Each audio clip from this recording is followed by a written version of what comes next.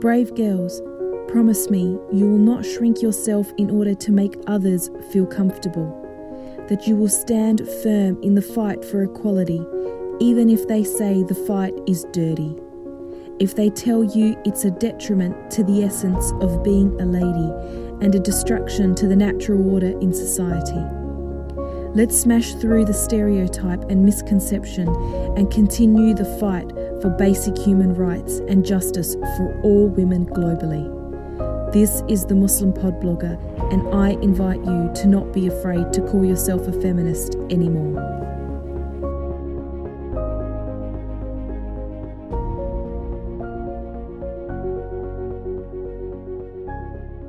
I think there's so many misconceptions and varied understandings of what feminism really is, but it really essentially comes down to the fight against the patriarchy and the practical consequences of the patriarchy itself. To really understand what the patriarchy is, you have to go through a time machine historically to understand what it is. The best way to describe it is like a triangle where white abled men are at the top and white abled women are under that, and so on and so forth. At the bottom, however, is all black, brown, indigenous, disabled, gay people, basically anyone that doesn't fit the cultural norm of a strong white male or a good and well-mannered woman. How that plays out in real practical consequences is defining people. So, for instance, black people are cursed by God, that's why they're black. Brown and indigenous cultures are primitive and need colonization by white society. Other religions other cultures, other languages are inferior. Children are dumb or manipulative and need to be seen and not heard.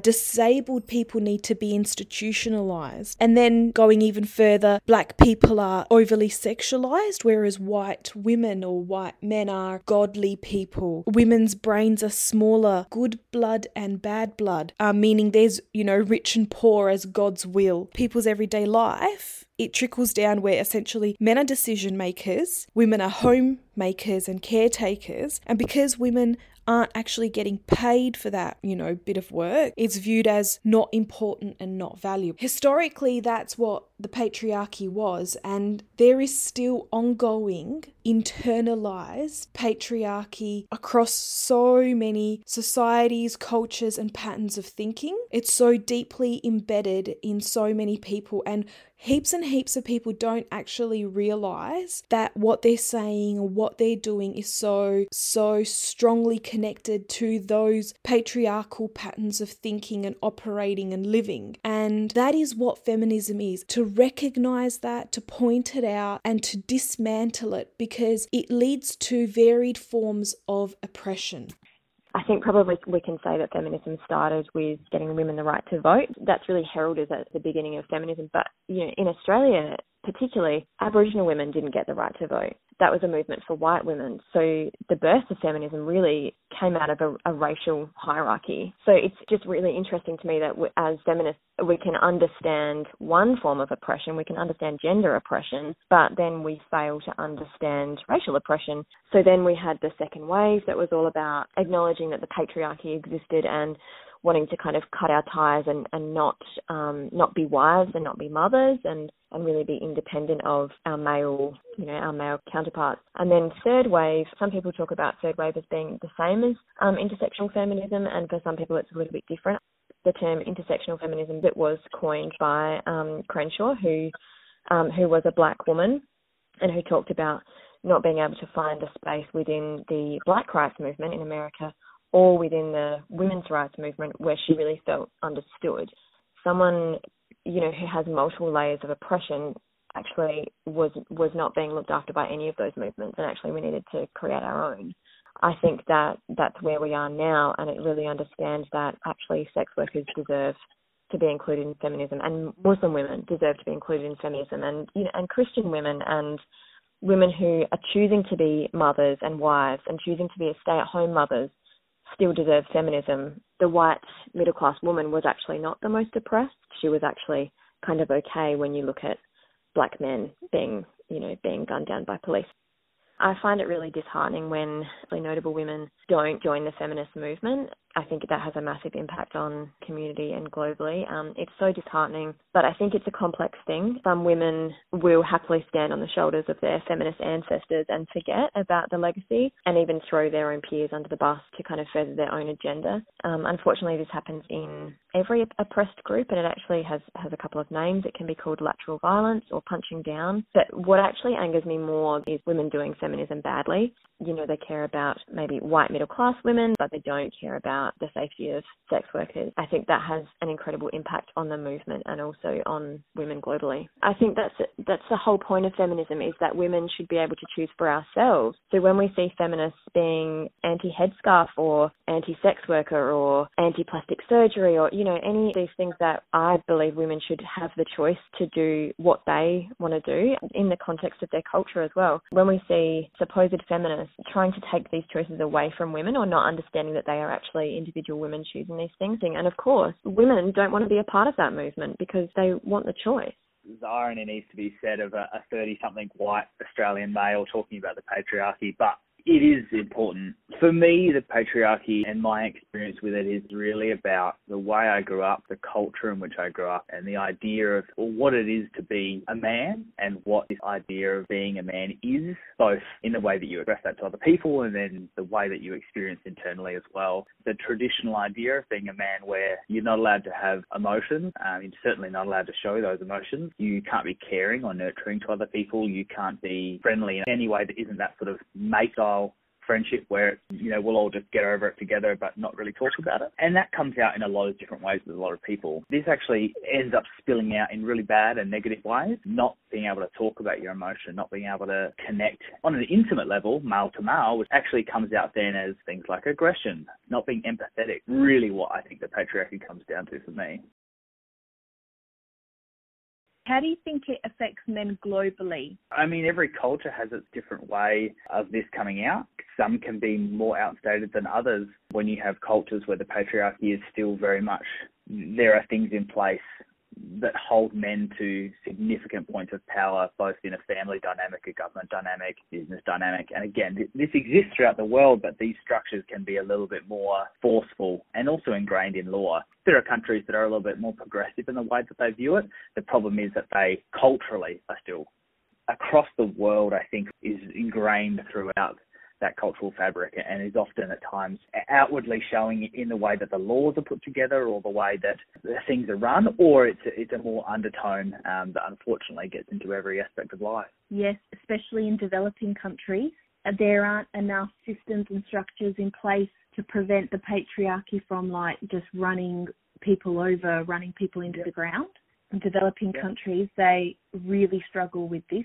And it's so ingrained deep, like you mentioned, in culture, that some people can't even identify it as it being a patriarchal thing. They won't name it for what it is.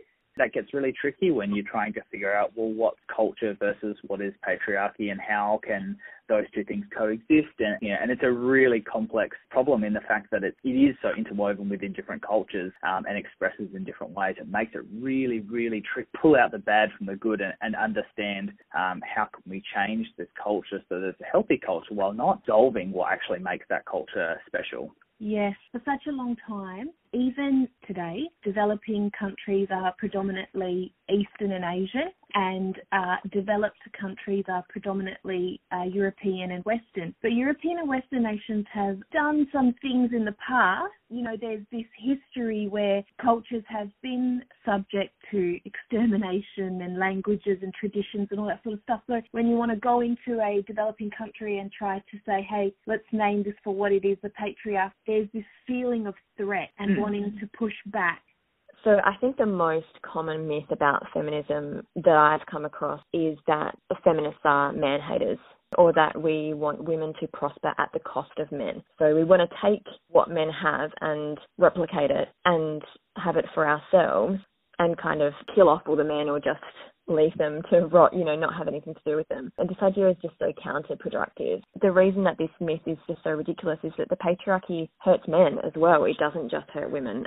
For example, I am a social worker and work in suicide prevention, and we have an alarming number of male clients. Most of them have no idea how to process emotion or how to resolve conflict without violence or how to be vulnerable, how to ask for help. All of these things, they're taught from birth that men are strong and independent and tough, and that if men cry or are perceived as weak or talk about their feelings, then they're pansies or they're gay or they're, weaker than other men. And so the idea that feminists hate men is just ludicrous, because we want freedom from the patriarchy for men just as much as for women. Gloria Steinem said any woman who is not a feminist is a masochist. What does she mean by that? If you are not a feminist, then you hate yourself. You've imbibed misogyny. What if those women are like, I don't believe in the feminist cause because all my needs are being met, so whatever? Well, I think that's a reasonably self-centred approach to take.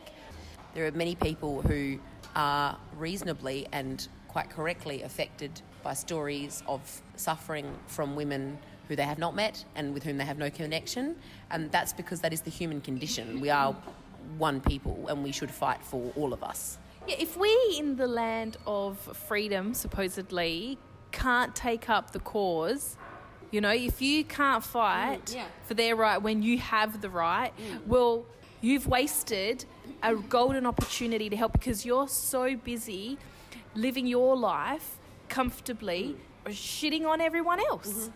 And in the end, we are a community, and as we've already mentioned, with globalisation and social media, there's this time-space compression and a sense of being closer across the global stage with each other.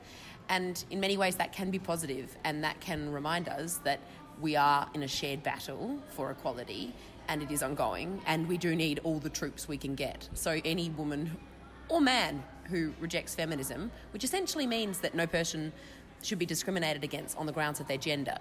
So there should really be no person who would want to disagree with feminism. But there are plenty who do, and that's people who are trying to hold on to power. They would say they're not holding on to power. They would say other things like it's about women taking over power. This is a complex part of the argument. When we gained the vote, first in New Zealand and then in South Australia over 100 years ago, women were able to vote for issues that were in their interests, and therefore if you were anti-suffrage, you would have said that they're diluting the community's cause by not voting for example, male issues.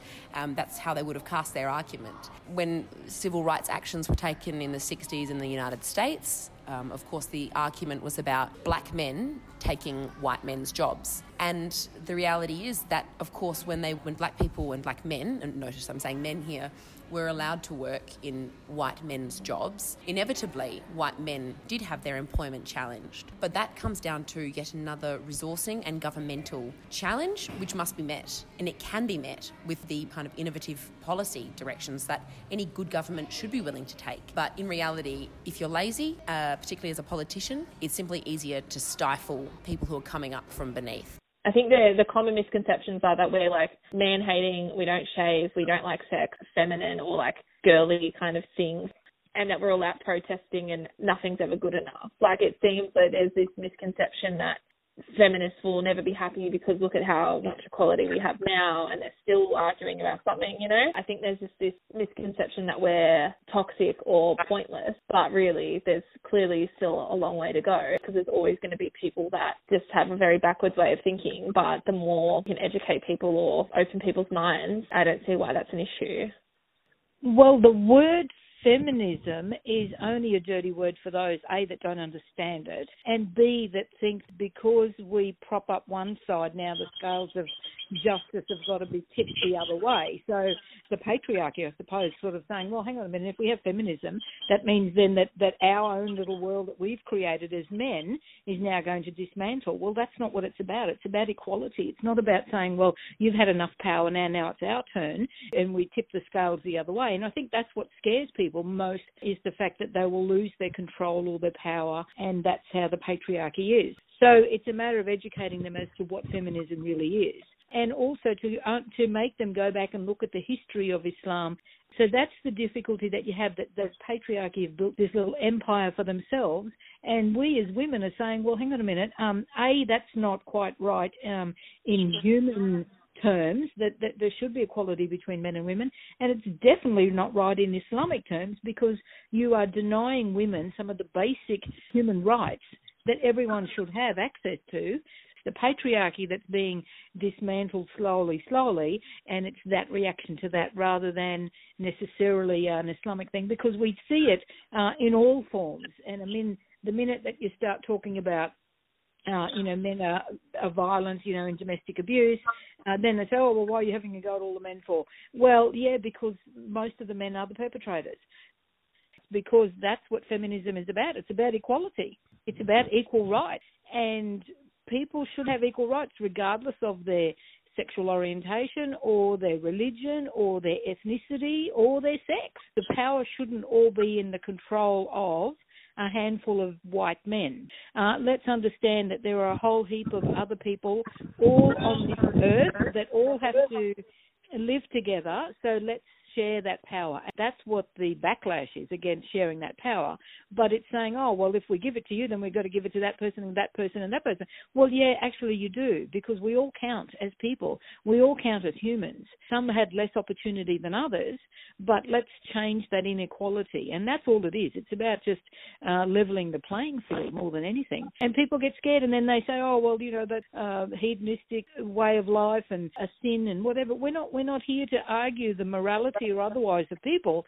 We're here to talk about equality between people, regardless of whatever their morals. I'm talking about the equality between people, regardless of what their background is. And that's the difficulty we have with misogyny and racism and Islamophobia and all the other problems that we have, that we target people for any little chink in their DNA that may put them back behind the rest of the people. So unless you fit this very neat guideline of the characteristics that they see are good characteristics, then you conform to their standard. And if you don't, then automatically you get pushed to a different queue and you're the other. So yes, you may say, oh, well, hang on, you're going to give rights to everybody. Well, yeah, actually, that's what we believe. If we believe that men and women should be equal, we also believe that brown and white people should be equal, and, overseas people that are looking for asylum should be treated humanely. So all of those qualities as a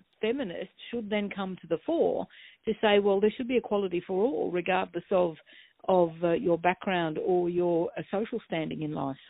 So a true feminist should be looking at workers' rights and citizenship rights and human rights, the right to an education and the right to free will and the right to all the other rights that we have, but the rights that are taken away from people because we don't conform to a standard.